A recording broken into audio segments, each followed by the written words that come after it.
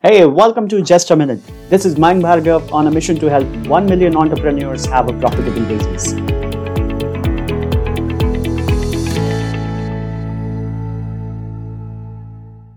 Hi, today I want to talk about power of having perspectives.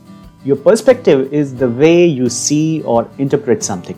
Your perspectives may be a result of your past education, your experience, your upbringing, your environment, or even your personal learning. Your perspective may create certain biases in dealing with situations or while taking actions. So for entrepreneurs, it is essential to evaluate situations from multiple perspectives, especially while taking decisions that may have long-term impact on the business. Okay?